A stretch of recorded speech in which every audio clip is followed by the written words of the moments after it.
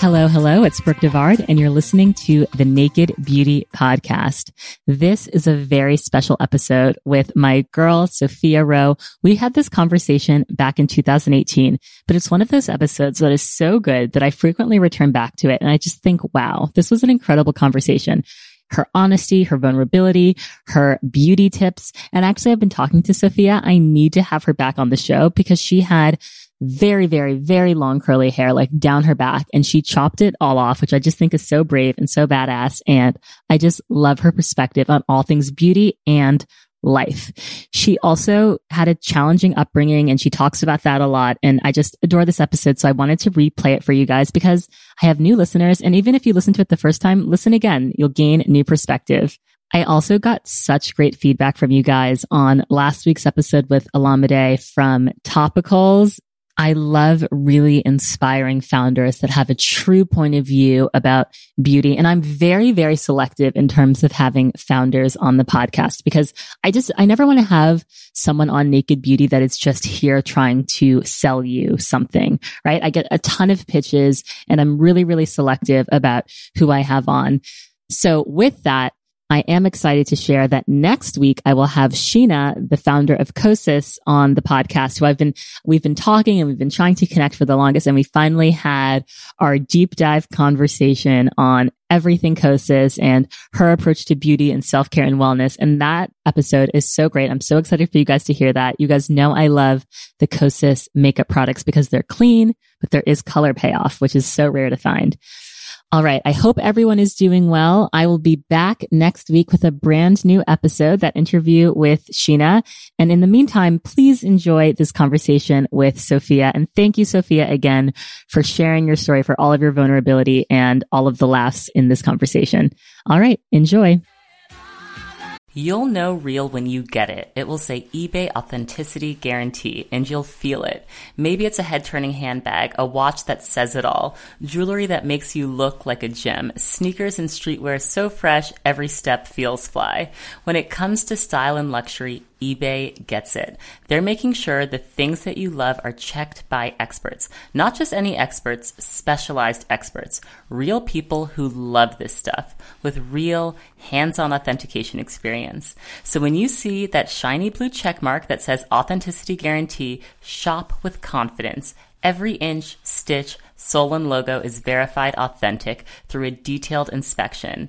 That's how you know eBay's got your back. Because when you finally step into those sneakers, put on that watch, get your real gold glow up, swing that handbag over your shoulder, or step out in that streetwear, you'll realize that feeling is unlike any other. With eBay Authenticity Guarantee, you can trust that feeling of real is always in reach. Ensure your next purchase is the real deal. Visit ebay.com for terms. Sophia Rowe, yes. Welcome to the Naked Beauty Podcast. Thank you so much for having me. I'm so hyped. How do you describe yourself? Because I feel like you're a lot of things. I mean, I'd like to think I'm hopefully a resource to people. Okay. But I call myself a chef and a storyteller. Oh, I like that. Yeah, those are my two things that I'm the most confident in. I do a lot of other things, but those are the things that I feel the most like myself in. And so you know a lot about food and you're always sharing all of this great wisdom about nutrition, but are people surprised to learn that you actually have like a true background as like being a chef? I don't know that people are surprised. No, because maybe some people, but if you scroll back into my Instagram, you can see, I was there. My Instagram used to just be food. That's it. I mean, I remember when I was a private chef, I was really bored in my client's house and I was like, all right, well, maybe I'll do videos. And that's how it kind of And that's kind of how, and so then I would do videos and post it and people would be like, because I'd never really showed my face or really showed any movement. It was just my food only. That's crazy considering like how beautiful you are. I just wasn't, I don't know. It wasn't about you. It was about the food. No. And even now, like it's still not about me. It's always about the words and the food and the story and the story absolutely. And the feelings, like that's the most important thing to me. the physical, I mean, that's great. I love it that people think I have a cool look or whatever that they say.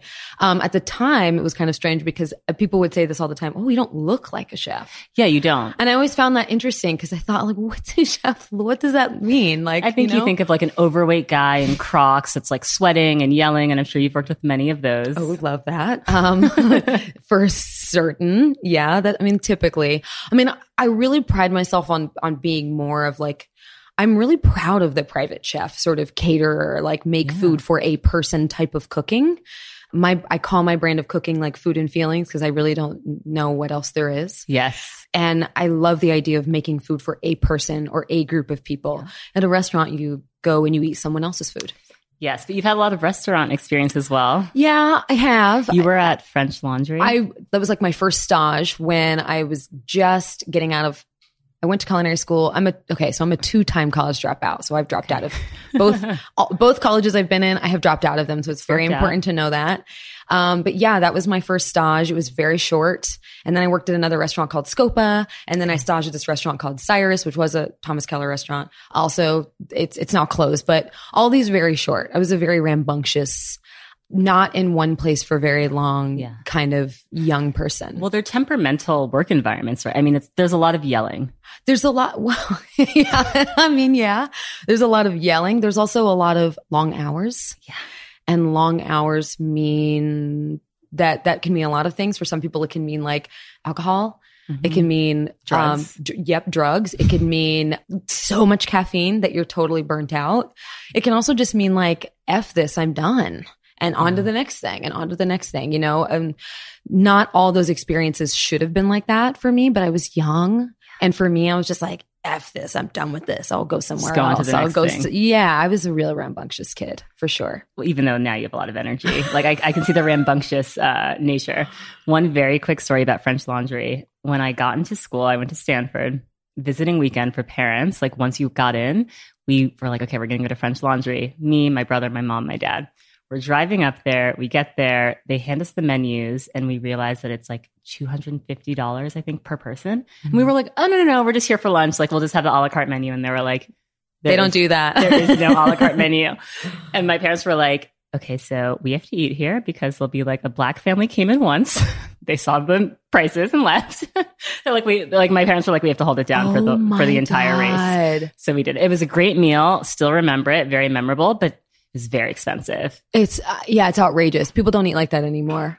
I'm proud of my experience, but it is not. It's for me that I don't want people eating like that. Yeah. I don't want people thinking that it's not accessible at all. Yeah. These things teach you experience again. And they're also too like, it's like I want to go back and like slap myself. Yeah. Because I was so just not present most of the time for a lot of those, first like chef learning experiences. Probably learned the most after I'd moved back to Florida from California. Okay. And was working in just like a Turkish, I just worked at this Turkish restaurant called no Bosphorus. Way. Yeah. Just was like working in random, small, cute restaurants, both of them now closed, that I was working in Winter Park. Like and then I worked at this restaurant. It was Cafe 118, this raw food restaurant. I worked front and back of the house. Like that really just taught me the most. Mm-hmm. Working in a big, huge, scary kitchen environment. It's just it wasn't for me. It really stressed me out. Is it beautiful and elevated? Does it look that? It does. But no, it's it's high stress, baby. Do people trust you about food because you are so, like, you're very thin? Is that okay for me to say? Like, you're very, very small. Yeah, I am small. I am. And, there's this whole thing about like, don't trust a skinny chef. Like, do you feel like that's something you have to like overcome? Like, oh, I know, I actually eat and I know about food despite the fact that I'm like a 00?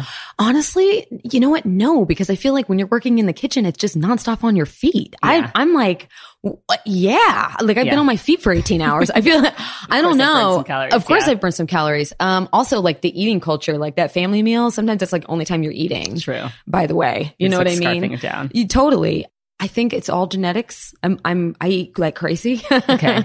Yeah, but I trust that you do. I'm quick to say that like it's definitely a genetics thing.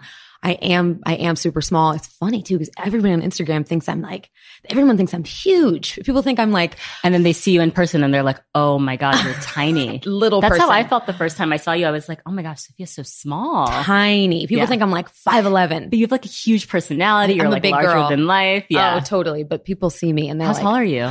Like maybe 5'4". I'm a miniature. Wow. I'm a little girl. Okay. And then, so how did you get into beauty? It was something I was always curious about. I mean, the wellness world was just starting out, and I was really in it majorly for the food, but I was getting asked about beauty all the time. Okay. And for me, that meant like, okay, well, let's talk about what's in stuff. Like, I've never really cared about what was in mascara before, but then I started looking and I'm like, I don't know what any of this shit is in this. Yes. I have no idea what any of this stuff is. So I had a curiosity from the beginning. I'm also like, as a woman, I as a private chef too, I would like show up and I want to have like nail color, and like that's a no, Oh, so, really? Oh, no nail. Oh, no. Oh my God. Really? Can't have, no way. No nail color. So I was always kind of just like, God, I wish I could I wish I could like dress nice to go to work, or like, I wish what I looked like physically mattered. And in a really weird, dark stage, I thought, God, I wasted all of my 20s just like in a kitchen, no one seeing me. Covered, hidden. You're making up for it now. Oh, totally. Oh, right. But I just thought, oh my God, like my hair was always up and I'm always sweaty, and I never had, so it was also an interest of just like being able to express myself that way. I mean, beauty is just everywhere, man, woman, whatever it's part you are. Of our lives. Fully. But the clean beauty thing was really interesting to me because so many people were eating that way, starting to at least. Yeah. Mm-hmm. And I think because I do enjoy cooking, that's why I feel comfortable going in the kitchen, making my own face mask. Like, I think that there's so many correlations between the food that's good for you to eat and food that's good for your skin. Oh, like, yep. Yeah. Like 100%. Like the correlation is like literally. It's a direct thing. It's totally linear. Yeah. You're very transparent about your upbringing and your story. Yeah, I was born in Florida. My mom's French. My dad is a Brazilian Japanese man. I found this out like later on. I've never met my dad. He died in 2015 before I could ever meet him. No, I mean, I was like, this is either the most monumental or minuscule moment of my life, finding out. I'm like, I said, a man I've never met. My mom is a substance abuser. She lives in a halfway house somewhere in Florida. Okay. I don't have the particulars. Okay. We're obviously not connected. We're not close. And, I actually have siblings. There's 4 of us. Oh, wow. And we were separated. I was put in foster care, and then they were all in foster care. How old were you when you were put in foster care? I was 11. I got put in foster care, but in and out. So I would be in foster care for a bit, go back with my mom, and then another foster care, and then go back with my mom. And so what does that mean? Like, does a social worker come to the house and say, like, we're taking, like, at that age, how do you? Yeah. I mean, well, I started getting taken away from my mom at 10 years old, but like it got pretty long term at 11, 12, middle school, think like 6th grade. That's when I started being like long-term stints. I'm like, I would tell everybody at school I was sick. Yeah. But meanwhile, I'm in like a shelter or just a foster home in another part of town or whatever at that age. Did you understand what was happening? Did you understand that your mom had a substance? You understood Oh, it? yeah, fully. I saw my mom using drugs my whole life. Oh, definitely. Wow. I mean, I knew drugs were bad. But I also knew that like, this is my mom, right? Like sometimes we'd be in a halfway house, like when I was really young, like when it's 5 or 6, sometimes we have stints where we just like live there for a little while and, or we'd stay with her friends, or I don't know. My mom was young when she was 19. Oh, wow. She was really young, and she had like an interracial baby. I don't think her parents were probably super hyped about that. I don't know for sure. I can't really, a lot of question marks. Was her family in France? Were they in the US? They were in the US. At that point, they were in the US. They just were not super hyped about their like youngest daughter being 19 with this like little brown kid. Yeah. With a guy who was a substance abuser. My father was a substance abuser as well. So, it's just 2 sick people making a baby. It happens everywhere. Did you have sympathy for her, or did you, were you angry? Not when I was young. No, I was mad, super angry. It took me a while to like feel bad for my mom. It wasn't until later into an adult life that I felt actually bad for my mom. maybe understanding for my mom. I wanted my mom to like love me actually. Like strangely, I really had this like, I mean, that's not strange, right? That's natural. No, but I guess it's strange. Like in that I wanted my mom to think I was cool before like I should have wanted to even be cool. Yeah. You know, like it's very strange. Like I wanted to like hang out with my mom's friends, you know?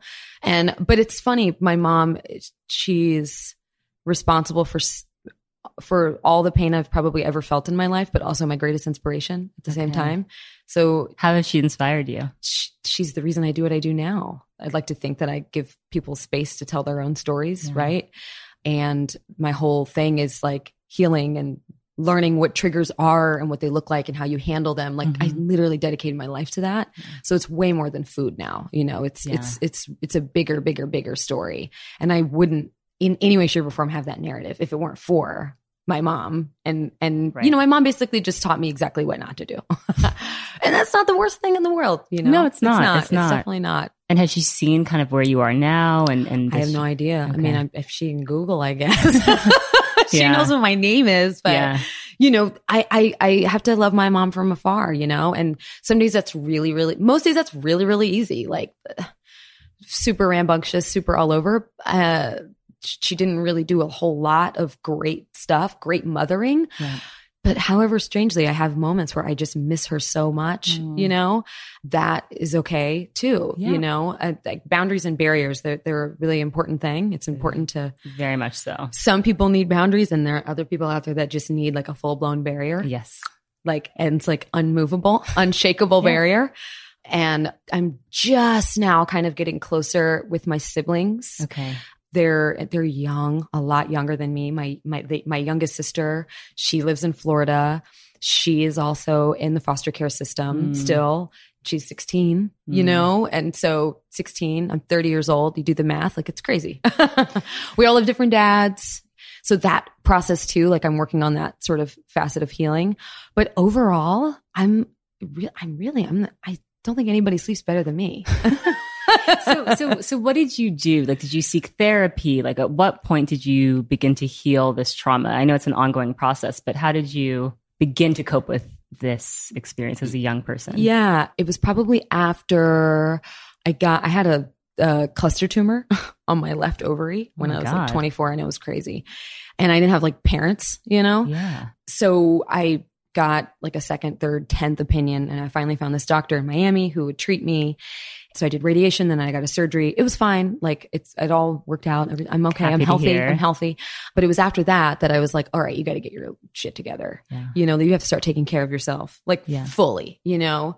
And that was when I really started diving deep into like healthier food and really started like the pendulum swings gnarly though, man. Like you 1 minute you're like eating once a day and like, you know, gin and tonics at like 2 p.m. on like a Tuesday with your girls. Especially living in Miami. Oh my God. Not a lifestyle that's conducive to health and wellness. No.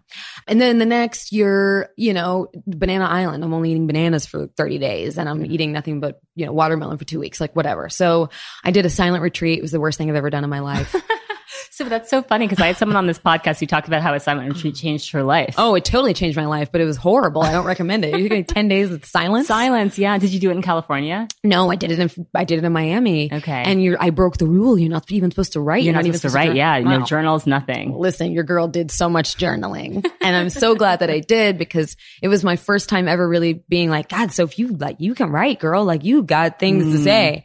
And after that, I left and I went back and looked at that journal and I'm like, oh, I'm hateful. Oh, I'm such a nasty person. But you probably just had to get it out. Oh, fully. But it also was sort of establishing like, this is cancer. This is sickness. This is what you're dealing with. You've got to handle this stuff.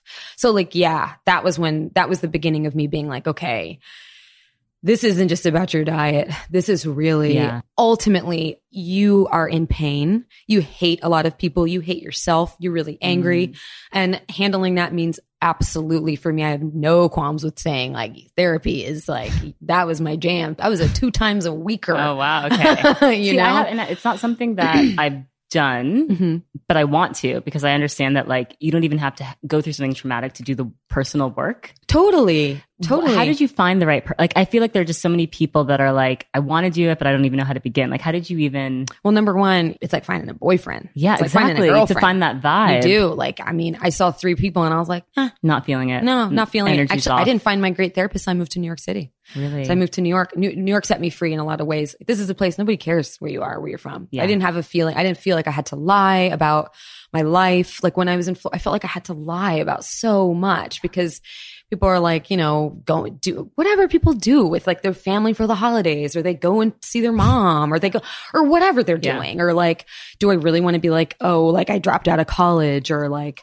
I didn't even want to admit to like my friends that I had a boyfriend who was cheating on me, or I lived in my car, or like whatever I was dealing with. I just felt like I always had to be like, I'm fine. I'm great. Like, are you kidding me? I'm thriving. Yeah. Meanwhile, I was like literally like barely surviving. But moving to New York was like, everybody has like a time they're struggling or I mean, God, when I first moved here, I was like, man, I've never seen so many people crying in the street.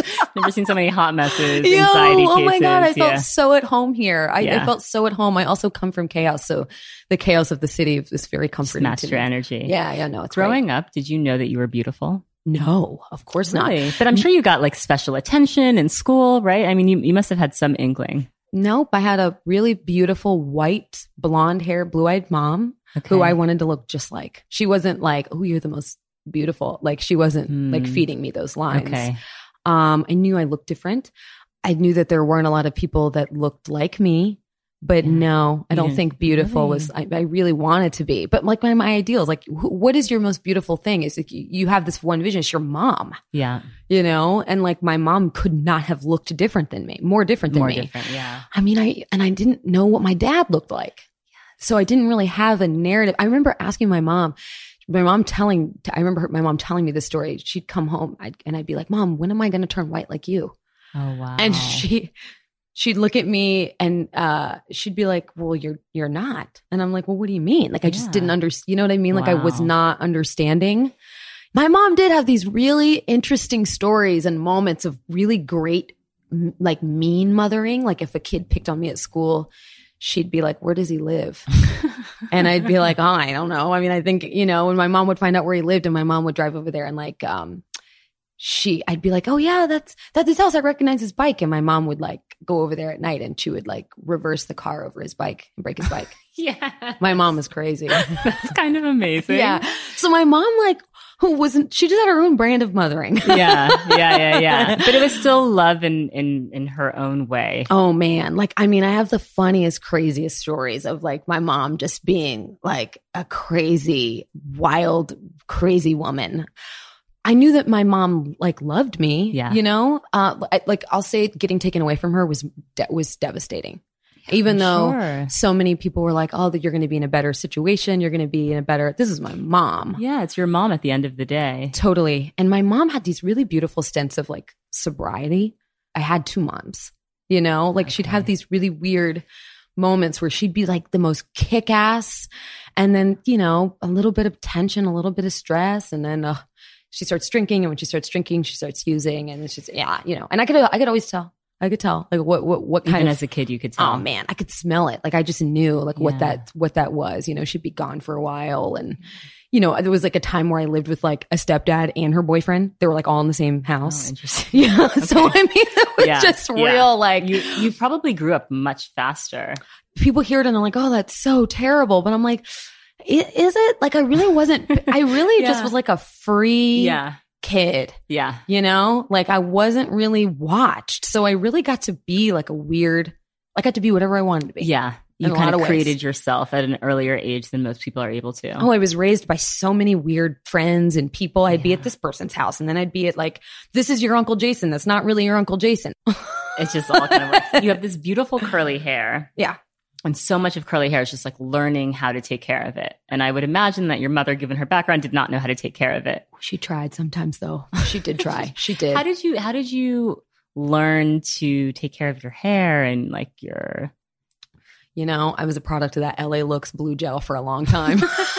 Nothing wrong with some gel. I mean, like, I didn't know they didn't have those products. My mom did try just because it was kind of like you didn't want to like walk around there's that term like, you look like a Jake. She used to say that to me all the time. A what? A Jake? Yeah. I've never heard that. It basically is like a euphemism for like, you look like a homeless person, you know, cause she'd just be like, your hair is just crazy. We have to figure this out. I don't want you walking around looking like a Jake. She used to say that all the time.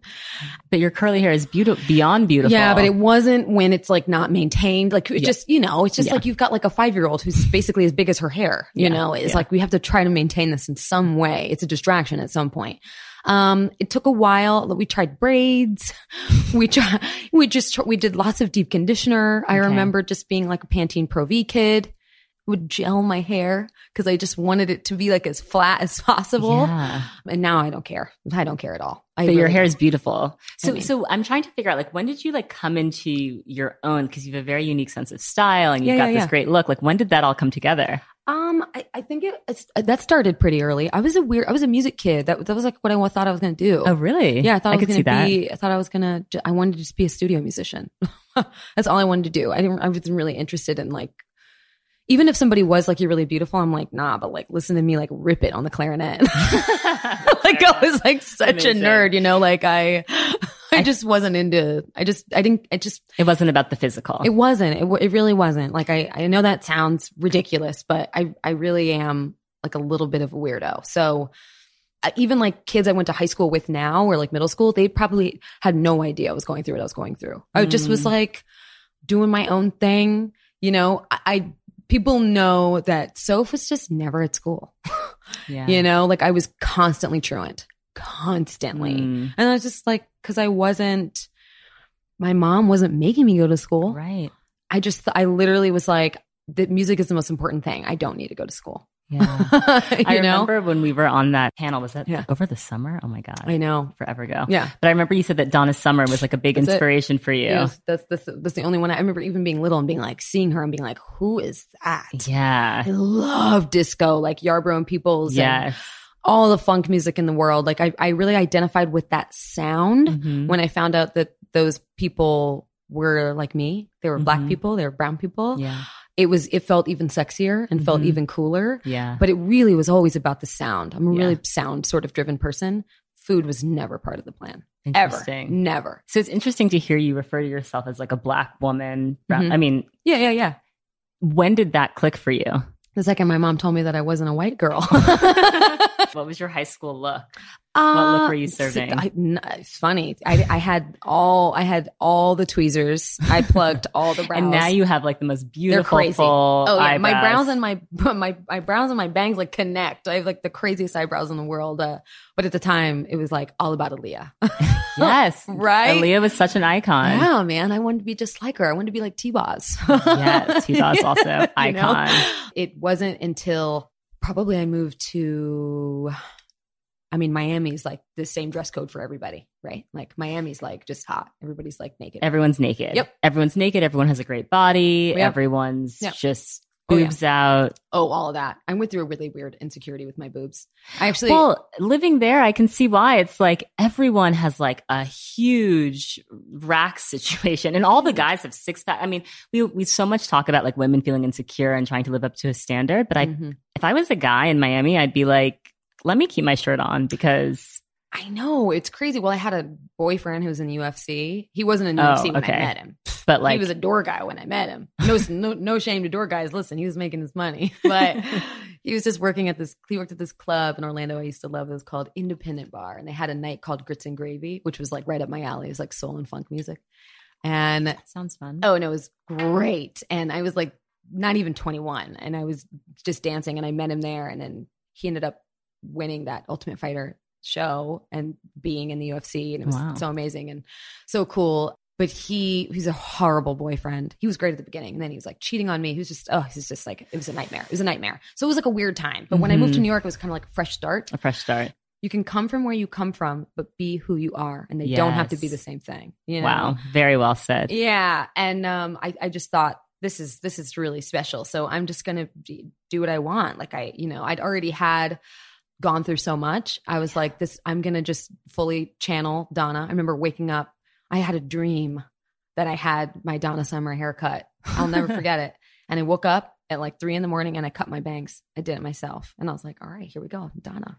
And I've had bangs ever since. I love it. I love it. And I love the like little hints of gray. Oh, and honestly, had you not have said like, oh, I just accept my grays, I would have thought that this was like a salon situation. Really? Oh, yeah. God. They're very strategically placed. And like, they're all like, my hair is like white. I think that people, but it's beautiful. It's like a beautiful. I mean, it's cool. It's definitely pretty cool. I can't imagine, it's not a problem. It's not a problem to me. Yeah. I have had people come up to me, strangely, mostly women come up to me and be like, I know a girl that can color your hair. That can color your hair. Oh my God. And I'm like, man, my hair is bothering you, not me.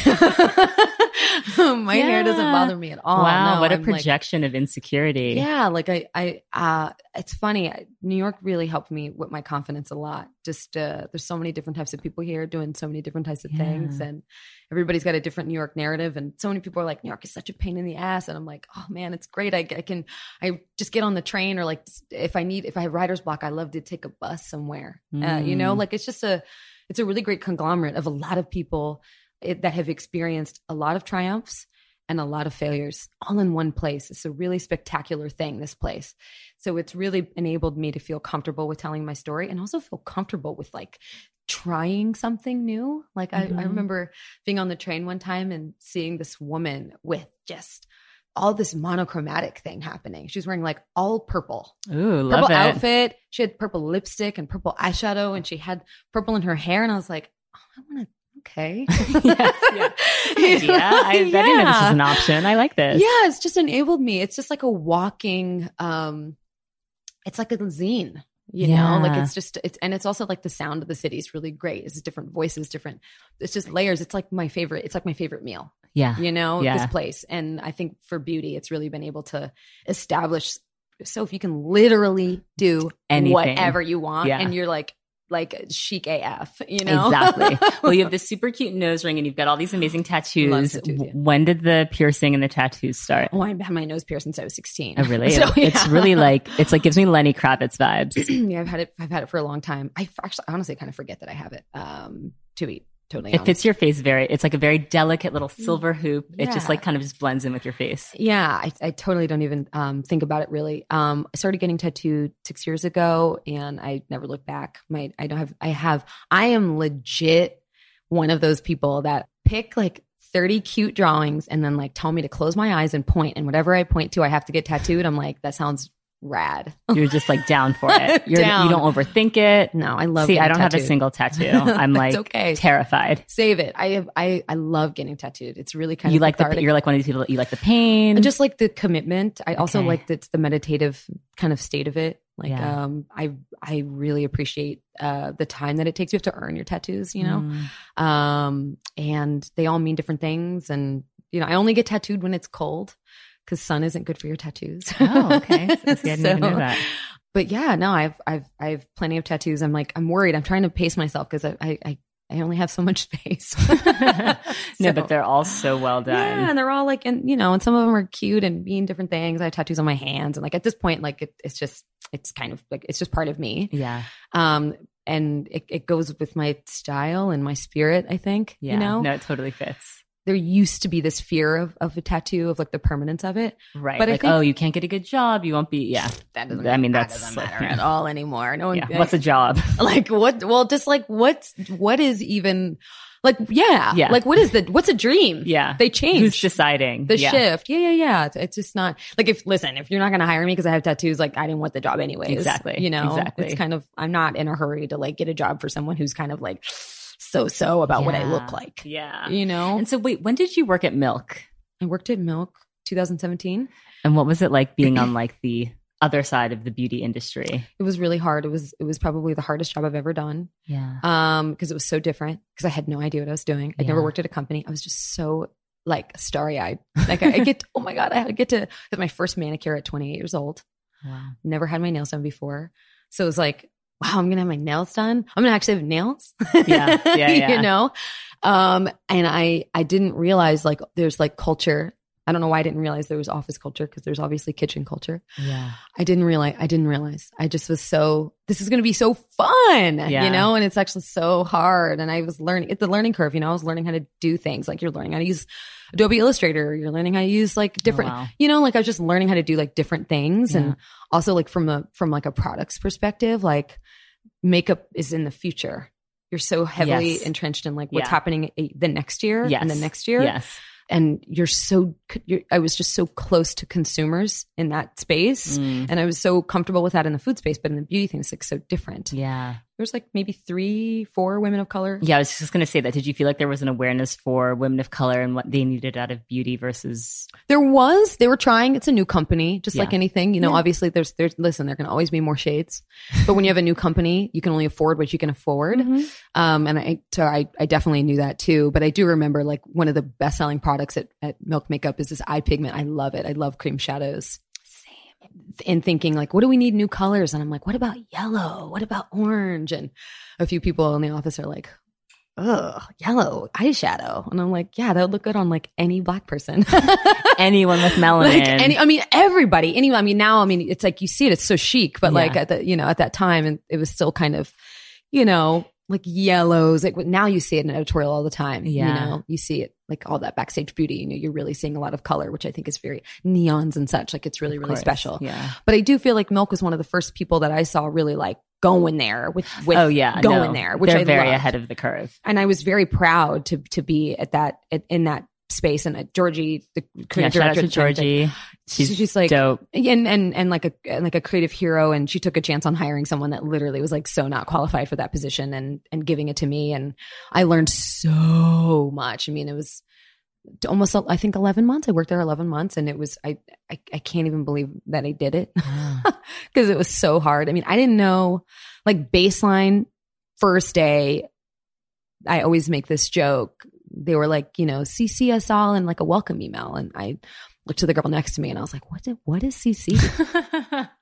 I mean, I was like, yeah, because we just say these things and we assume that people know. But if you've never worked in an office, how would you know what CC means? No idea. And I didn't even, and then she's like the email. And it's very kind of like a sweet, innocent moment for me at like 28 too, to like start over and like had no shames in asking questions. I had no shame. I had no shame. That's the one thing I wish I would have had that when I was younger. Like if I could go back to my younger self, like don't be afraid to like be the person that doesn't know anything, you know, because you would have learned a lot more had you not. Like that whole fake it till you make it thing is really, you know, I don't love that, but I think working in beauty it wasn't what I thought it was going to be. It was better because it taught me more than I thought it was going to teach me. It was hard, as all really good like learning tools are, right? Like it's really important to learn.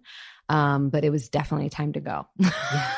It was definitely time to go. And I'm sure, like, I feel like you have the kind of face and look where even if you're behind the scenes, they probably want you in front of the camera. Oh yeah. From time to time. Yeah. Like I would do, you know, like Instagram, you know, they want to be doing Instagram lives and stories and you know, and like, yeah. And like, that's actually strangely, my favorite thing in the world isn't being in front of the camera or doing that stuff. Like it's naturally, I think I'm okay at that. Oh my gosh. You're amazing at that. I saw that shoot you did for Cherry Bomb and I was like, yes, Sophia, like work. Like you're like hitting all the poses. Like, do you like someone's shooting you, you're on set, like you're just comfortable, you just go for it? Yeah, super comfortable. Like I'm definitely not shy. I always want to try, like just strive to just have like make stuff people feel comfortable. Yeah, like everybody's got this whole chill thing. Oh, it's nice and chill. Nah, I don't fuck chill. I don't want to be chill. I want to be hype.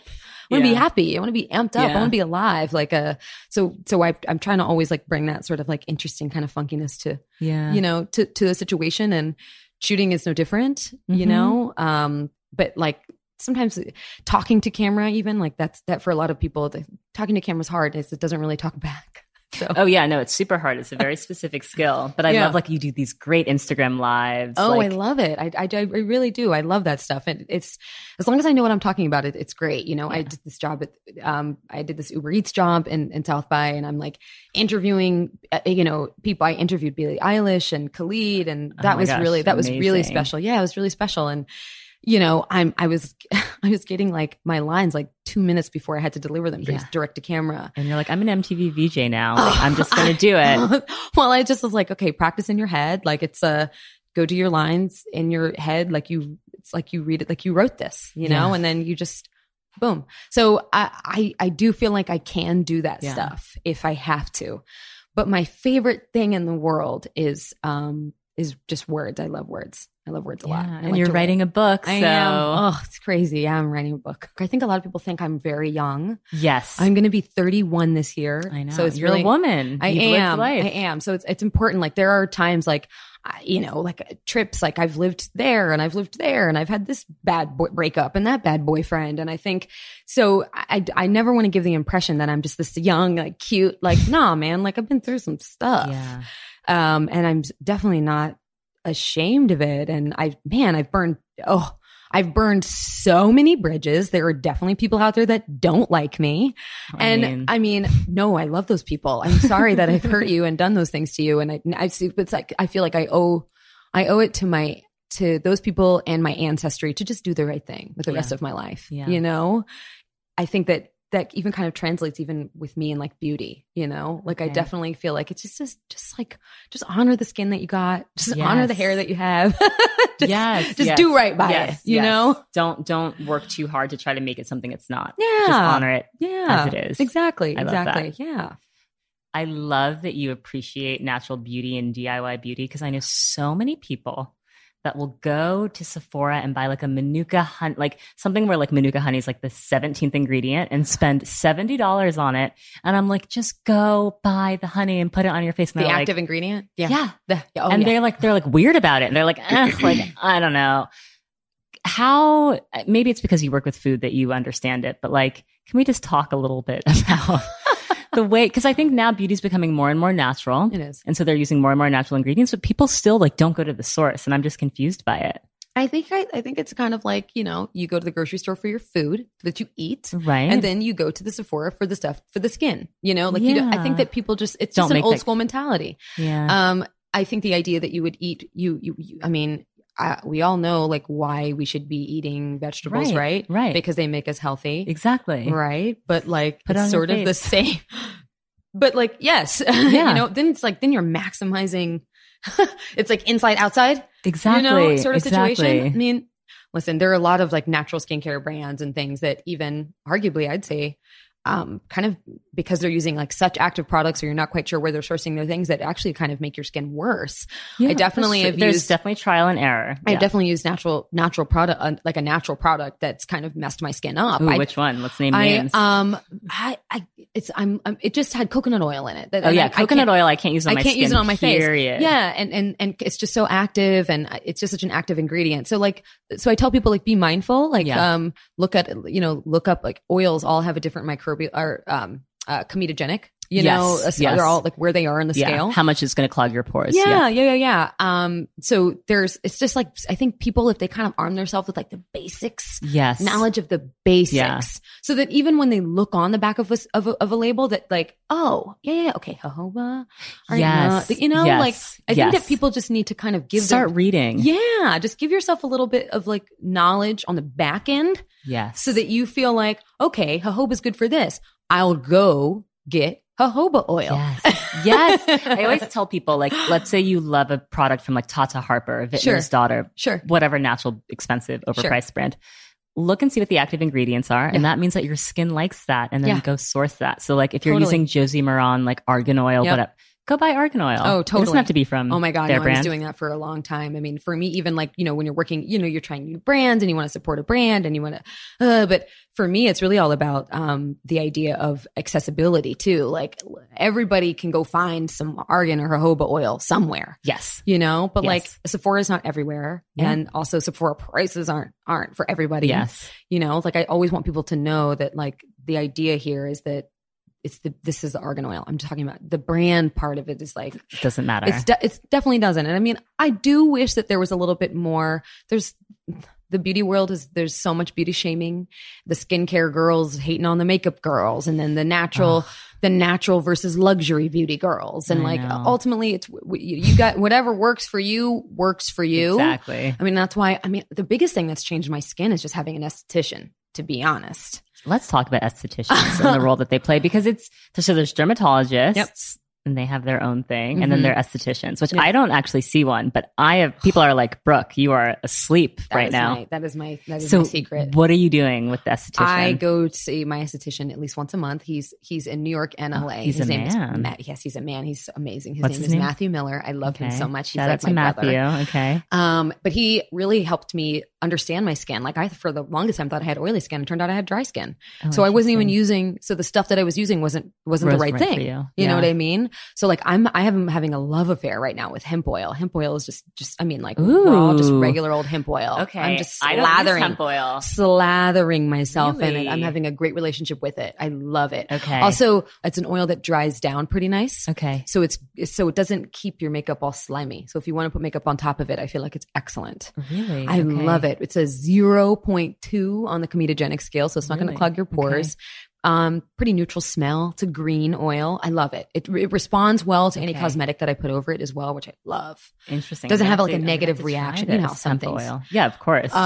It's excellent. I love it. But he really helped me get to the bottom of like, all right, so you're having breakouts in this area. This is, brown skin, hyperpigmentation is the issue. Of course. I was like so hooked on like, oh, natural. It's got to be natural. It's got to be natural. But then I also just wanted to be effective. And I think There's some things that nature, like sometimes you do need chemicals. Sure. And so for me, he got me on a great vitamin C regimen, which I'm loving. Yeah. So I'm using a vitamin C on my skin, which has helped with my hyperpigmentation so much. Really? Yeah. Is it Paula's Choice? Is it? Nope. It's from the Nuco. Okay. It's a powder. I love that there's a powder. You can mix it with water or a serum. I'm loving that. But seeing him is really great. We just sort of reset the skin. For me, age with aging, everybody's asking about anti-aging. My biggest concern with anti-aging is actually sagging skin, not necessarily wrinkling skin. I'm not so overly like. I mean, you don't have any wrinkles. I just don't. You don't have sags either. But I'm just saying, like, that's the one thing that's like genetic for me would be like the sag. Yeah, like just like droopy. I already kind of have like sort of sleepy eyes too, so it's just something that I'm like just kind of like I don't have the biggest eyes in the world, so like just looking awake is important to me. So that's kind of like my main concern. I am a huge Zip user. I love my Zip. Oh my God. Okay. People love Zip on Naked Beauty. I love my Zip. I've been using it consistently for 3 months and I love it. People are obsessed. I love it. And I mean, I bought mine. I've used it. Like no one gifted it to me. Like I don't even know who the founder of the company. I don't even know her name. I just know I love that product. I love it. I can charge it. It's great when if I'm flying, I can do it in the plane. I can do it on the plane. I can Zip. So I really love my Zip. For me, that it's great for the breakout, but it's also like I'm kind of headache prone. Okay, same. And it has a great effect if I feel a headache coming. I think it just helps with circulation. Interesting. Yeah, so that's like a side effect that I wasn't expecting, but helps me. I always I do like a lavender and frankincense oil mix. Some of that on the temples. Well, and there's a thing. I think it's called like what's it called? Like a migraine stick. It's like a little stick. Sounds like marketing. It is. Oh no, it definitely is. But the whole idea is you store it in like the freezer, the fridge. Okay. But it's a tube and you can put essential oils inside of it. Oh, okay. And then you can kind of just use it on your neck. For me, it's like you can kind of like give yourself some self massage. Most of my headaches are in my neck. So they're in the back. The tension, like right like at the base of your neck. Yeah, I know that headache. Yeah, it's like you're sensitive to light. Yeah. Most of my headaches are coming from there. Yeah. And so, that's actually really cute. Also, you can travel with it. But I like the essential oil thing. Now, I don't always want lavender. Like I don't always want, right? Sometimes I need eucalyptus. Like if I'm like, oh my God, it's probably my same. I keep it in my shower. It's like, you do the fresh eucalyptus in the shower? Yeah, I love it in the shower. Oh my God. So good. I can't remember who I saw do that, but I was like, oh my God, I am doing that. Yeah. Game changer. My obsession is Palo Santo. I have Palo Santo essential oil. I've got all the Palo Santo sticks. It's just like, I know your house smells of it. Yeah, I'm obsessed with it. It's like, but I get really obsessed with scents. Do you have that? Like when you get like really, like you like lock in on something and like you like, totally. Do you have fragrances that you're obsessed with? I'm a bergamot girl. Ooh, I love the Dia Sadurga rose. That's probably one of my favorite fragrances. I'm not super sensitive to fragrances in products. A lot of people are. So I say, if you're sensitive to that, I am sensitive to essential oils on my skin. Yeah, that can be hard. You have to always have a carrier oil. You have to dilute it. Yeah. Oh, I love it. But I do tell people like, I can't take like straight tea tree to my face, Yeah. Like if you have like acne coming in. Like you can burn your skin. Yeah. You really can. You will. So wait, with this esthetician, do you do things like microdermabrasion? Yeah. Like, I'll do like bioabrasion. So we'll kind of reset. What's a bioabrasion? So bioabrasion is just a lot more gentle than microdermabrasion. Okay. Microdermabrasion leaves your skin all red. No, it's very intense. It's very intense. Yeah. Like bioabrasion, you can't even feel it. It's literally just like what exfoliating. Is it? It's just an exfoliating. It's like an exfoliating tool essentially. And so that kind of just really makes my skin nice and smooth. Okay. I love a dermaplane situation. Helps for makeup application. Yeah. So if I have a shoot coming up, that's something I like to do. Okay. Just really nice and smooth makeup application, which I love. Also helps slough off. You've been doing all that work with vitamin C or, using your C Firma or whatever you're using. You just want to get those layers of skin off. Yeah. We also do, I love infrared. The blue light's really great. I was just going to ask you that. So you do these like laser facial. I love it. I wouldn't say I wouldn't do it and spend all the GD money I spend on it if I didn't think it was working. Yeah. Like I definitely feel like it's almost like the 3-day mark. Like I leave, my skin's glowy, whatever, it's cute. But at the day 3, I'm like, yo, the skin is bomb. Wait, okay, take me through the process. Like what happens? So like you go in for your... Yeah, you go in and he treats you based on what your skin looks like that day. It's not everybody gets their own prescriptive. Okay. I mean, sometimes some people will come in, they have a lot of textured skin, maybe when they want to get microneedling. Okay. I love it. You've done that too? Never done microneedling. Okay. I love an enzyme peel. That's really nice, great. Yeah. An enzyme peel is probably one of my favorite things to do. Okay. It's almost like that. They call it that Game of Thrones mask. It's really solid. You keep it on for like 45 minutes and it basically creates a lot of blood flow. That for me is really great because great for aging skin. Really? If that prevention is like part of your thing, if that's what you're concerned with. A lot of people are, Yeah. It's a great option before you do something like a filler or a Botox. Yeah, I was just going to ask, are you open to that? Totally. Yeah, I have no judgments to like do, I don't need it now. I mean, actually it's funny. People say that you should get it before you need it. And that's why I'm stressed because I'm like, I'm about to be 30. Like, should I just start doing it now before I need it? I mean, my dermatologist, Dr. Gladney, he won't do it. Really? He's like, I'm not giving you Botox. So yes. Yeah. Okay. So infrared, I love infrared. For me, it's been really great. Helps so much with cellular turnover. As I've started to use it and be more frequent with it, even if I do have a pimple and typically like back in the day, it would be a scar and it would be so horrible. Like my skin is it just handles it. It just handles it so much better. Okay. I feel like I need to do this. Like I feel like my skin just responds, and also, what I'll say? Like one of the things that I'm kind of really over is the idea that you've got to cover it. I get it. Cause I mean, I've got makeup on right now, but I almost kind of think like a cute little something on your cheek. I think it's kind of sweet. Like I know. If you're like gorgeous. I don't know. I think it's kind of, I don't know. I think it depends on your mood. It depends on your mood. It depends totally. Because it's so funny. People will say to me, like, I'll be like, oh, my dark circles. And they're like, I like them on you. Like, I love the hollows in your eyes. And I'm like, okay. You're like, I know. It seems weird. Not me.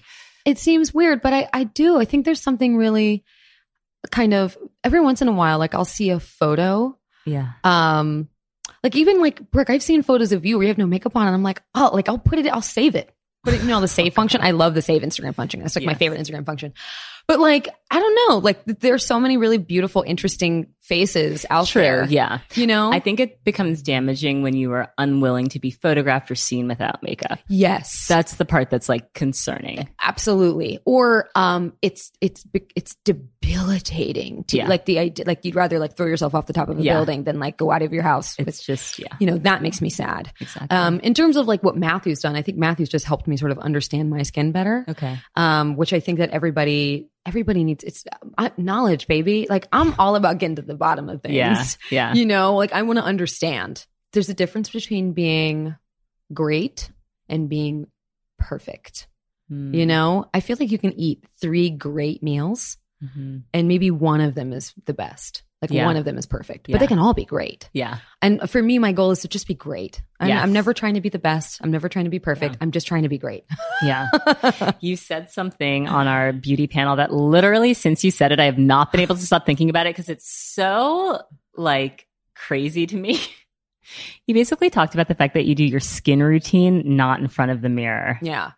Like, let's talk about that. Like, how is that even possible? I mean, you don't need it. You don't need to see your face to enjoy I almost feel like it's more meditative that way. Like I've got my okay, this is my moisturizer. I'm putting my moisturizer on my face. Okay. I'm putting my, I definitely have like beauty products like all over my house, which is really funny because I'm like, oh, like rub some oil. There's my oil by the couch, not everything is in my bathroom, but I just don't find the mirror helpful. I also I'm a prone picker. Okay. So it's helped me stop picking at my skin. And it really has made it become less about like, okay, let's look in the mirror. Is my skincare working? And more about like, all right, this is slow and steady. And that's the race we're all running here. Like this isn't, I always believe, like, listen, if you're rushing, you're already late. So I'm not in a hurry. Like, you know what I mean? Like I'm just taking care of my skin where it is. And we fixate in the mirror. Like, okay, I'll do my skincare. Last step, I'll put my pimple patch on. We're going to bed. We're going to bed. Like we're not obsessing over it. We're not. We shut the mirror down. The mirror is not really. I mean, we're already all looking at our phones and looking at ourselves and selfieing and doing all that stuff anyway. Like we can fixate on the mirror to the point where it becomes unhealthy, and to the point to where we don't even really know what we look like anymore. We're just fixated on this spot that one thing. Yeah, that's so true. And I think that for me, it's just been really helpful and just sort of like appreciating my just like.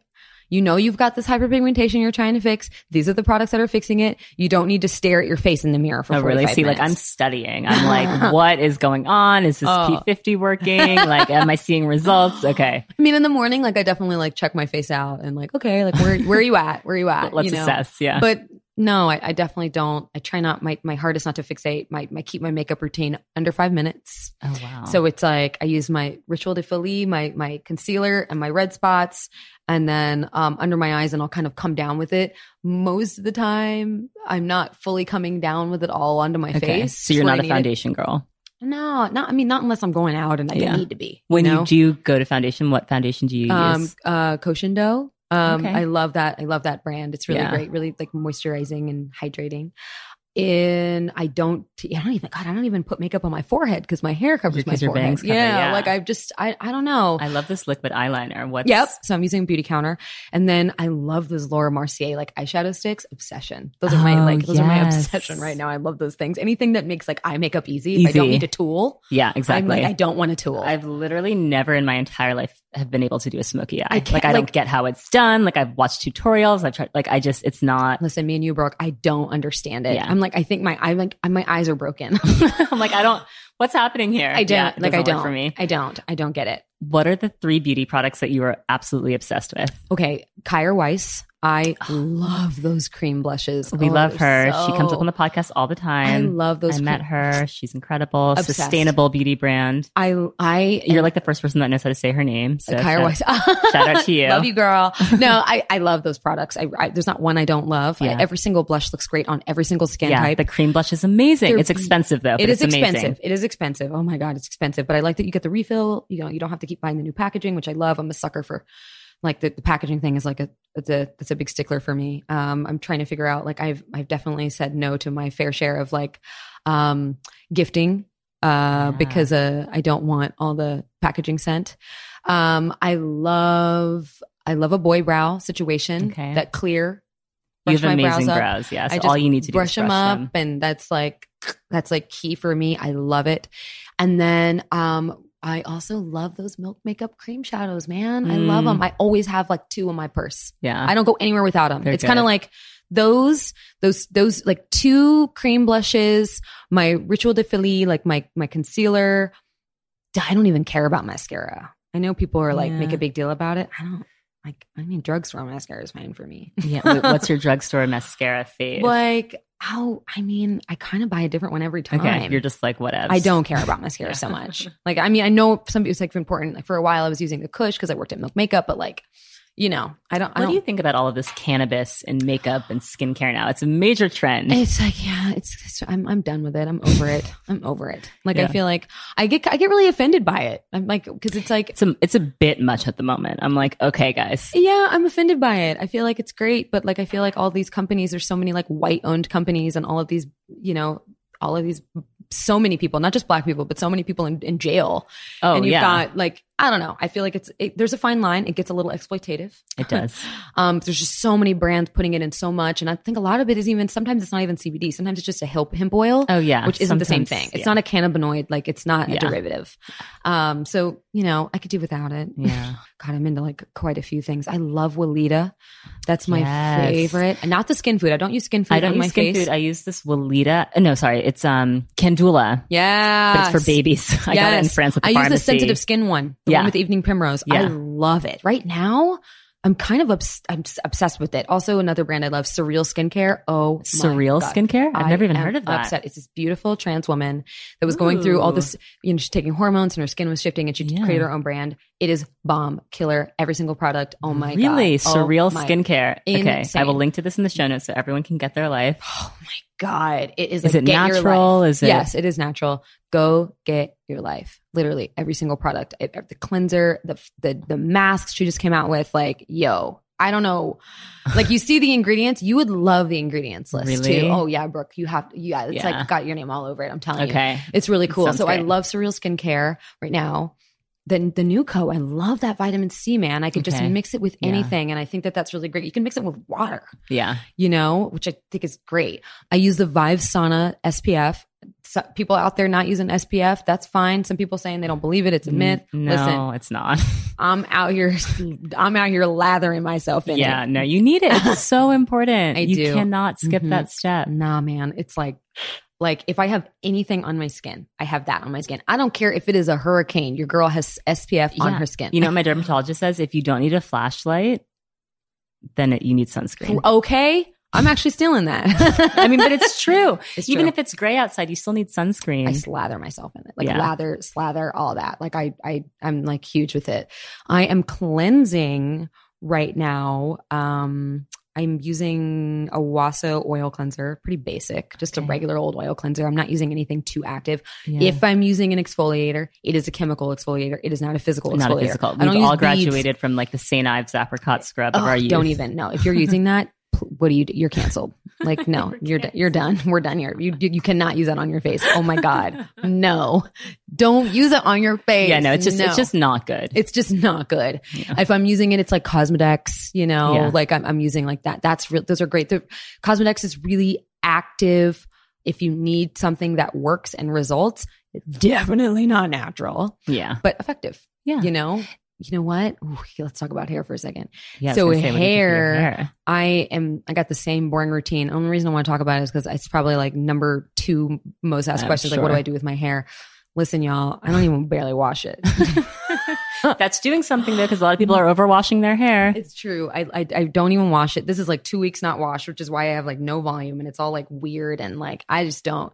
I keep it in braids a lot because when I keep it in braids, it's deep conditioning. And it's also like, I don't have to do anything to it. If it's in braids, then I don't have to bother with it. Has it always been this long? Like your hair is so long. It's like what, mid back? Yeah. Wet, it's definitely lower back, but yeah, it's, I always say it's like about belly button. Like if I were to wrap it around, it'd be. Would you ever like cut it all off? Sure. I feel like you'd look amazing with a really short cut. I one day I will, and we won't cut it. I think when we leave it, we'll just shave it. Like it'll be, it's either going to be like I've got hair to my ankles or I'm like bald. Yeah, it's gonna be like one or the other. Like one extreme or the other. one or the other. I'm not super attached to my hair. I do want to take care of it like I take care of my body. Yeah. I'm pretty simple. Like I do a lot of apple cider vinegar rinses. Love apple cider vinegar for hair. I do it twice a month. Yeah.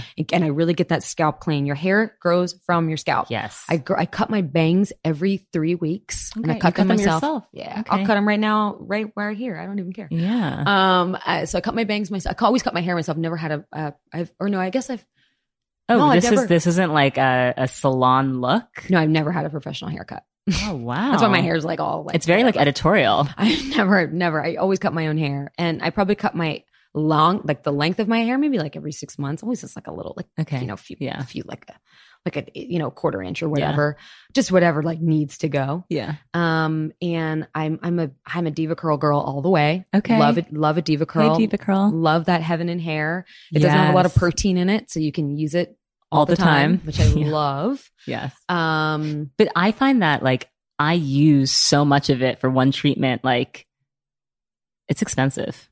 Like I love the Heaven in pricey. Hair. I love the melt into moisture, but I'm finding that like I have to add shea butter. Like I have to make it last and be worth it. I have to like add stuff to it because it is very pricey. It is pricey. I actually don't, I don't use much. I think a lot, less is more. I seal my ends with hemp oil, just like I seal my face. I know. I need to get onto this hemp oil.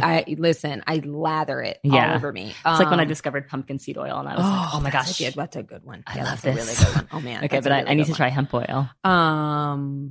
Tamanu. Oh my gosh, I love Tamanu oil. Don't you? Yes. I love I use it on my nails as well to like strengthen them. It's so great for your cuticles. Yeah. So great. I love it. I actually have some in my purse now just for my hands. My hands are so dry. And sometimes if I don't like a cream or whatever, I get a little dropper of some oil. Yeah, I always have some oil on me. Tamanu is great. I love it. It's got like a really interesting earthy kind of grounded sort of smell as well. Yeah, it has like really a very interesting smell, but I like it. I'm kind of into it. It's kind of funky.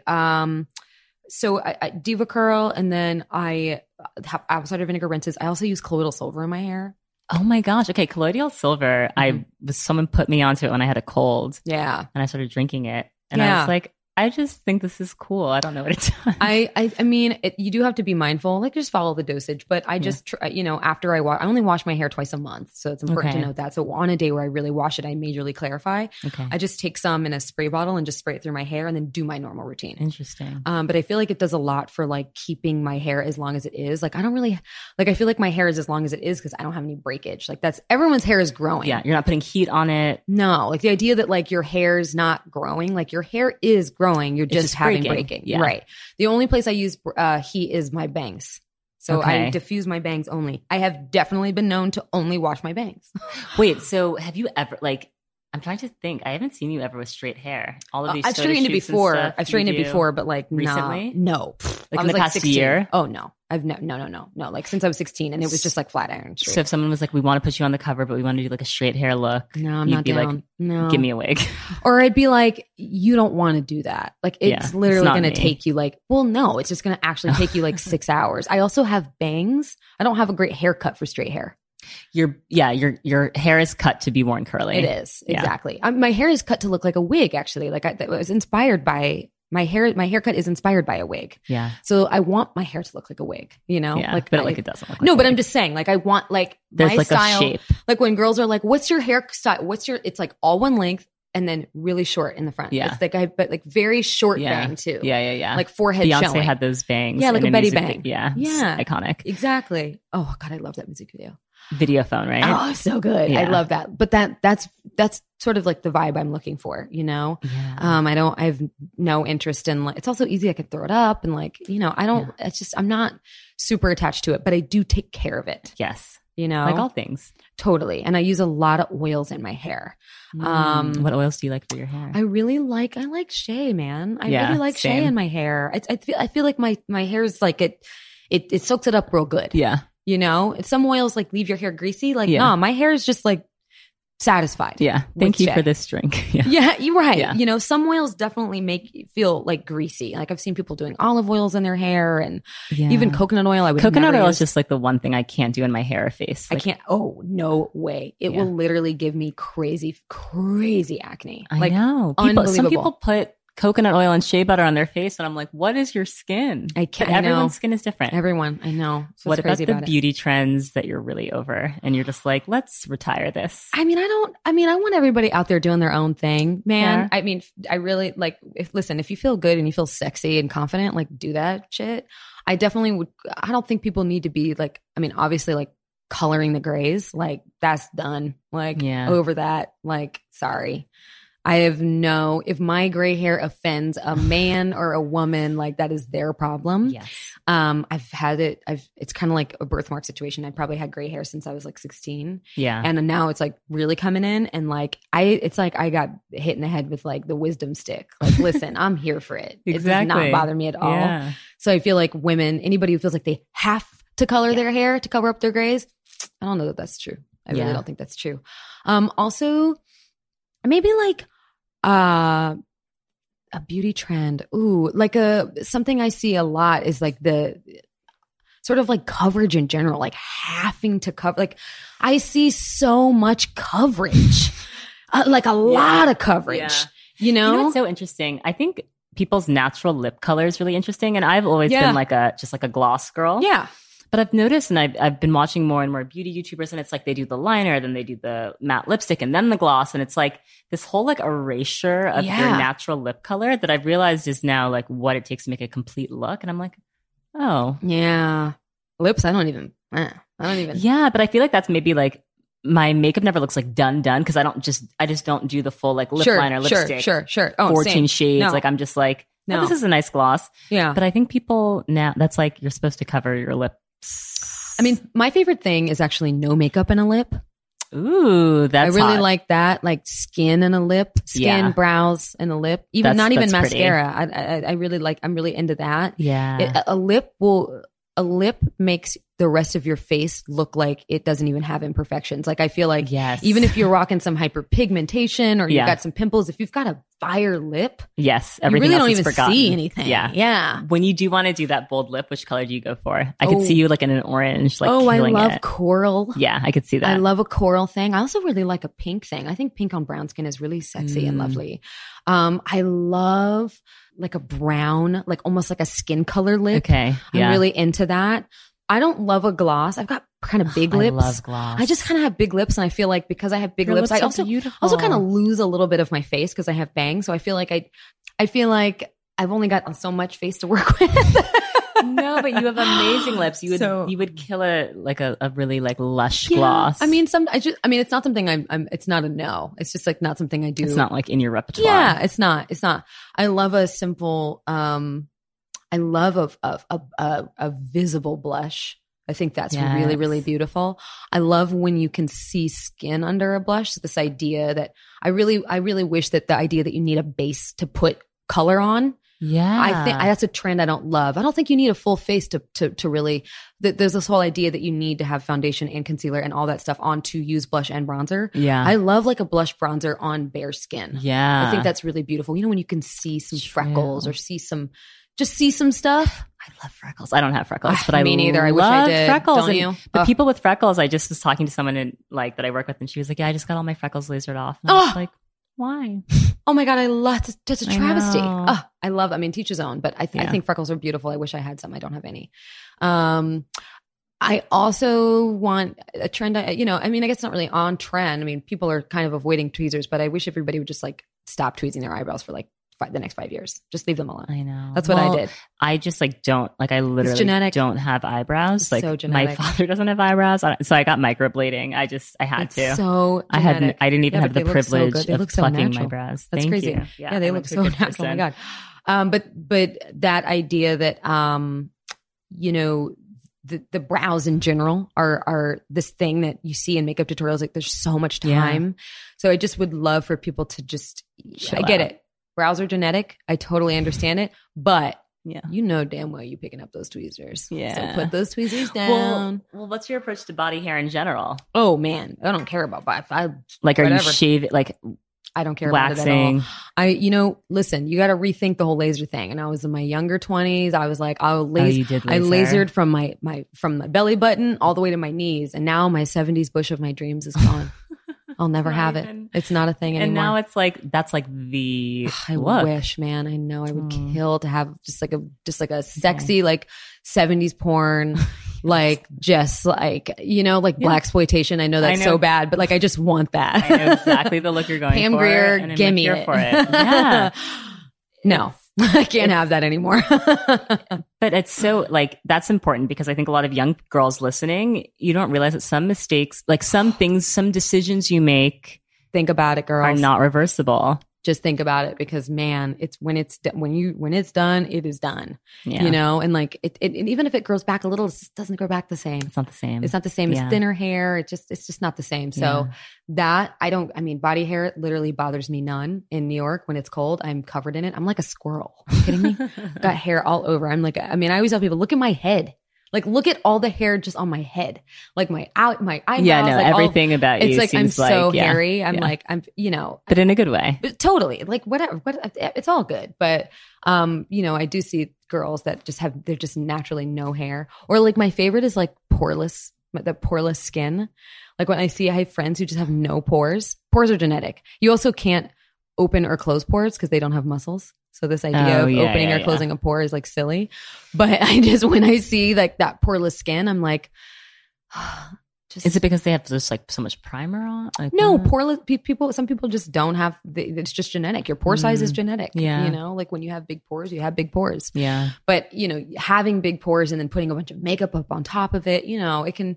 So I feel like if you do have really big pores, you are a prime candidate for an esthetician. Prime. I'm like literally gonna I'm gonna talk to Matthew. They're not all the same, but Matthew's really good one. He doesn't treat anybody the same. He would never diagnose your skin via Instagram. Anybody that tells you on Instagram what to use just by looking at a picture, that's horrifying. You can't do that. You need someone seeing, touching, feeling. Literally, what are you using? Like asking you what you already currently are. Even bring what you're using. I always bring, like when I go to the dermatologist, I like bring my products and I'm like, is this okay? Yeah, you're right. Or like, you know, I think too, changing your skincare like you change your clothes for the season. Yeah, you can't use the same things over and over again. No, man, your skin needs different stuff, just like your body needs different. Everything is different, like seasonal. So I do think that's like a really important thing, and I want more people to be like, you know, sort of doing that. And then the last most important thing that I really think needs to go is just the shaming in general. Yes. Like skincare girls, listen up. You don't get to shame on the makeup girls. Right. What's the difference? We all get along. But like, what's the difference in you spending an hour on your skincare and an hour on your makeup? Like, there's no difference. The skincare girls think that the girls that are spending time on their makeup are like missing the point, right? They're like, it all starts with skin. Sure. Don't worry about makeup. Focus on your skin. You're wasting your time. Right. I just think there's room for both. But I also think the makeup girls are just like, listen, this is how I like myself. Or they're thinking, like, I know so many girls who wear a lot of makeup because they like wearing a lot of makeup. Exactly. And that's what they express themselves. It's not about covering. Yeah. It's not about... It's part of self-expression. Yeah, man. It's just, it's like art. It's like, it's like my friend Violette. She's, you know, she's amazing. She's a makeup artist and she plays, oh my God, she's constantly playing in makeup. And, you know, it's just amazing looks. She's also so beautiful, but she is really taking makeup to a place where I'm like, oh yeah, she just enjoys it. Yeah. It's just art, you know, like she's just having fun with it. Well, before we finish, I have to ask you about this because I feel like there's so much elitism in the wellness community. And I feel like that obsession with skincare is kind of part of it, right? Because it's like you have a certain lifestyle that affords you to have like this perfect skin and go to all the right specialists. Yep. How do you, one, as a woman of color, and two, having the background that you've had, how do you navigate the wellness circle and all of the elitism that's just like baked into it? You just go for it. Yeah. Like do you speak up about it? Absolutely. Are you kidding me? I called out Goop on my freaking Instagram on Sunday. I said, Goop, it's taken me 15 minutes to find a woman of color on your website. Wow. You need to do some repurposing. Did they respond? No. But do I care? No. So when they reach out to you in however many months and say like, we want you to come to our Goop summit and speak, are you going to be like... I'm going to say, wow, well, thank you for that. And it's been some time and maybe we can talk further on how we can get this. Listen, I'm not saying that everybody, you know what it is? People can't help being born looking like what they look like. Yeah. And my thing is, it's very simple to add diversity to whatever branding or programming. You just need to see when you're looking at an image, what's missing. Yeah. Instead of looking at what is there, look at what isn't there and put it there. Yeah. It's not just being a woman of color. It's about the trans community. Yeah. It's about older women. I'm sorry, ageism. Why am I never seeing anyone over 60?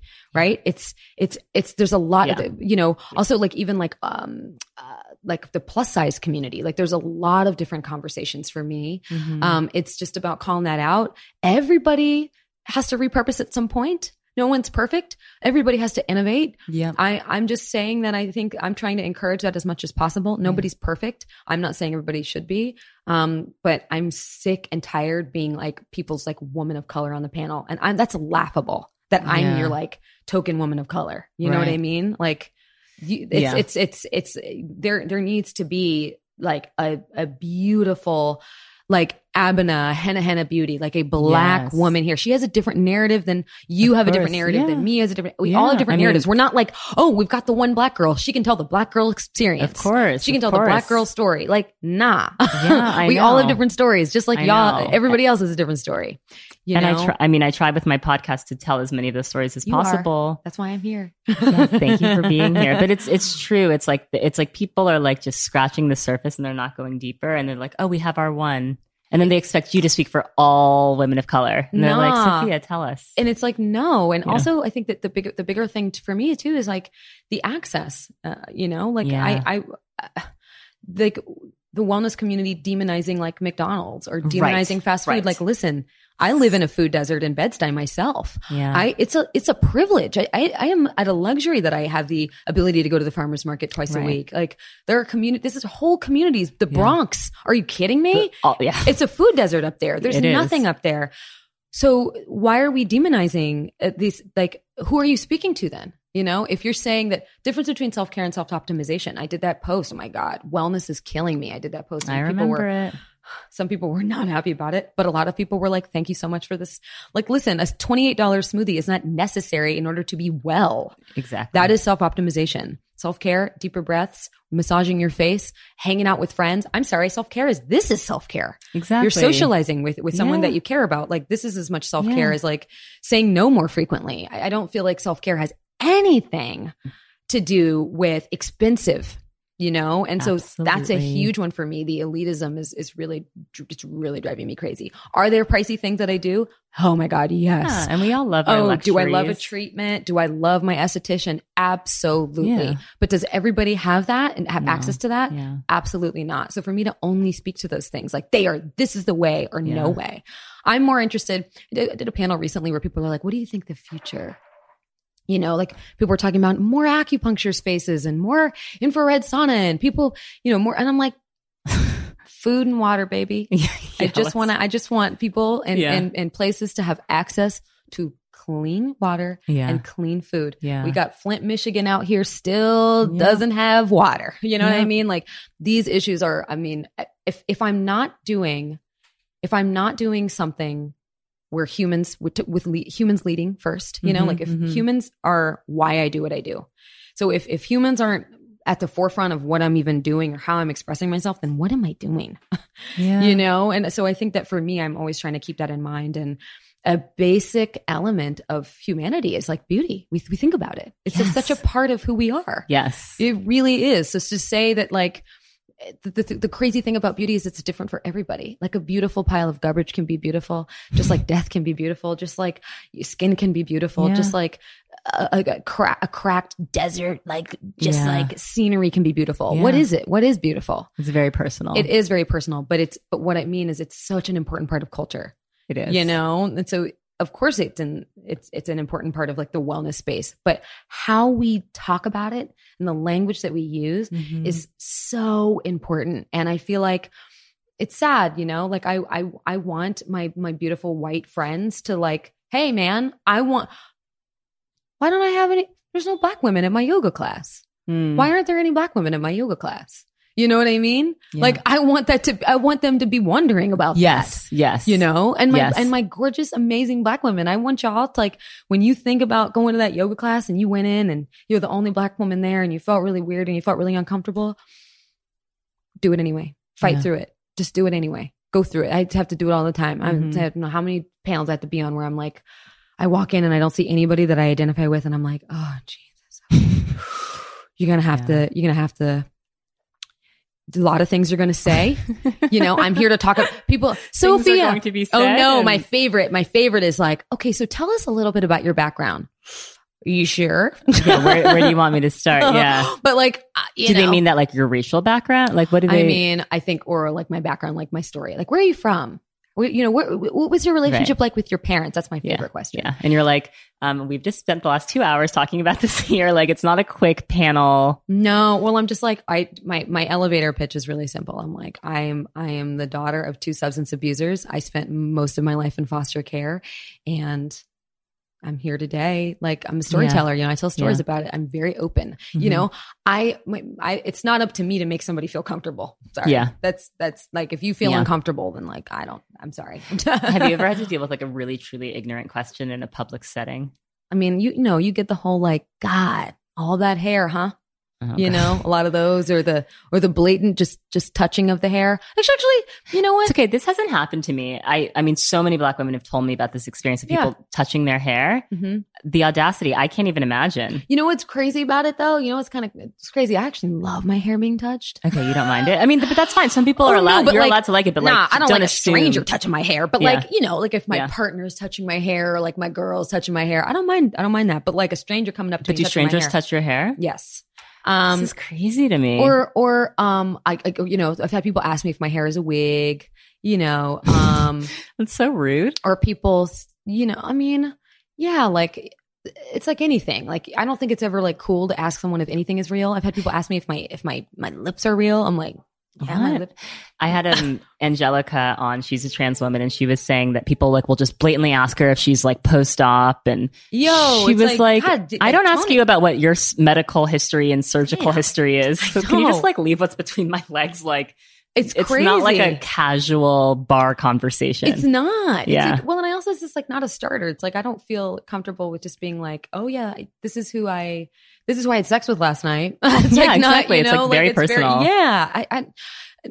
No, it's definitely a no. I've definitely been, you get the question like, so, Sophia, your background it's so different and so troubling and, so much harder than everyone else's. Like, talk to us about that. And I'm like, okay, and I don't know. I'm pretty sassy. I'm also very sweet.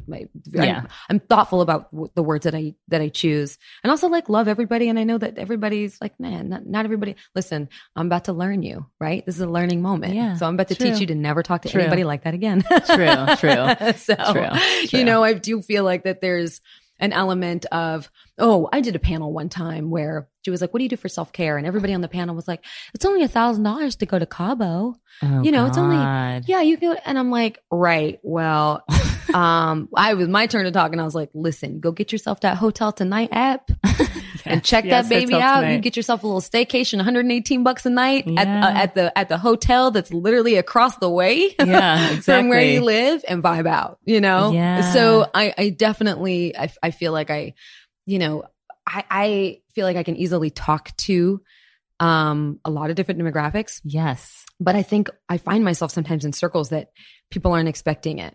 People aren't expecting my story because it's the wellness, like, I'm talking with Well and Good or Mind Body Green, and they're just expecting me to just have oh my gosh, you did that Girl Boss. That event looked really intense. They're just expecting things to be like, oh, she's this narrative. She's going to have this thing. She's going to be this wellness person, and she's going to talk to us about wellnessy things. And I'm like, nah, I'm literally going to flip the script about everything. And I'm going to actually like help you tell your story and help you develop your journal practice and your self-talk practice and your facial massage practice and being honest with yourself practice and getting down to the nitty gritty. Listen, we all have failures, and my dream is a storyteller series where everybody gets in the room and just everybody talks about their greatest failure.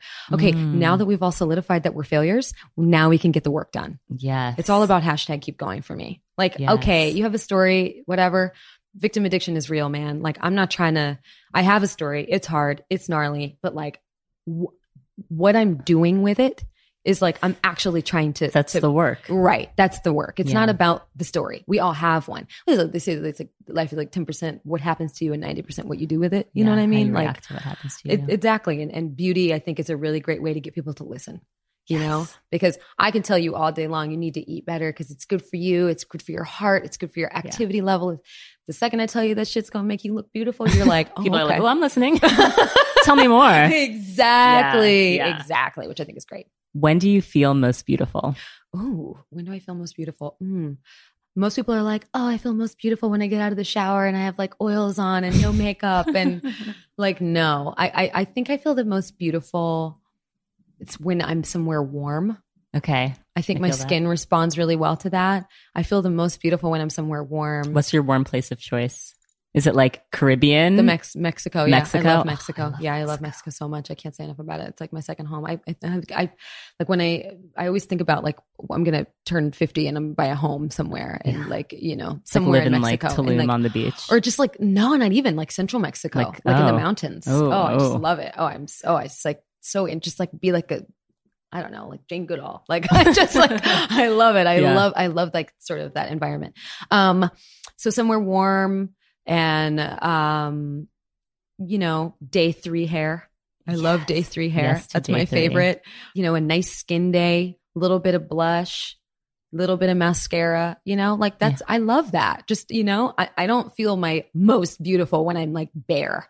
You know, and a lot of people will say that they do, but and are they being honest? You know, no, like, you know, you just had, you know, your skin is looking right. You just had a facial like a week ago. That's the best. Get your cream blush on. Yeah. Listen, you know, or like, you know, when you can use the blush on your, like on your cheeks and your eyes and your lips. Yes. Just like a little like moment, you know, and you've got like a little glow because you're in the sun. Hair down, hair in braids, don't really care. But I think that for me, that's definitely my most beautiful, in some kind of jumpsuit, in some kind of, you know, tattoos exposed, right? Like just me and you're all creating of myself. such a vibe right now. Like, I'm literally like sitting here with you in Mexico. Like, yes, like I feel great. You know, yeah, like maybe a little like something, maybe a little like hair beads, you know, like a little bit of accessory.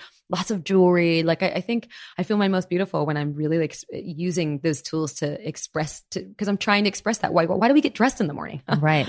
You know, like I think that's everything's a tool for expression. If you want it to be. If you want it to be. And I want it to be, you know, I want makeup to feel fun and expressive. Like, you know, I want people to go back to that, you know, when they did glitter because it's Tuesday. Not because it's New Year's, you know? Amazing. So yeah. Perfect note to end on. Thank you so much. We don't have any drinks left. I know, left. it's okay, but cheers. We're drinking water. Mwah. Cheers. Mwah. Love it. Thank you so much for coming on the podcast. And I will put in the show notes where you guys can follow Sophia. And we're all so excited for your book. I know, 2020, baby. Next 2020. year. We're patiently waiting. Yes. No, I'm like ferociously writing. So don't worry. Yes. Amazing. All right. Thank you so much. Thank you guys so much for listening. You'll know real when you get it. It will say eBay Authenticity Guarantee, and you'll feel it.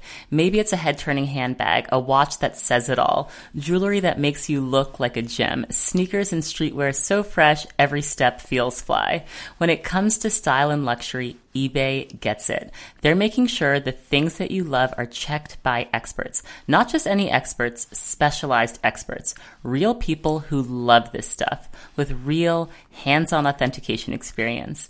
So when you see that shiny blue check mark that says Authenticity Guarantee, shop with confidence. Every inch, stitch, sole, and logo is verified authentic through a detailed inspection. That's how you know eBay's got your back. Because when you finally step into those sneakers, put on that watch, get your real gold glow up, swing that handbag over your shoulder, or step out in that streetwear, you'll realize that feeling is unlike any other. With eBay Authenticity Guarantee, you can trust that feeling of real is always in reach. Ensure your next purchase is the real deal. Visit ebay.com for terms. Thank you so much for listening. I hope you enjoyed today's episode. If you aren't following on Instagram, Naked Beauty Planet is the Instagram account, so check us out there. I'm at Brooke Devard on all social platforms. And if you like the podcast and you're not subscribed yet, take a moment to subscribe, rate and review if you're feeling so compelled. New episodes every single Monday. All right, talk to you guys next week.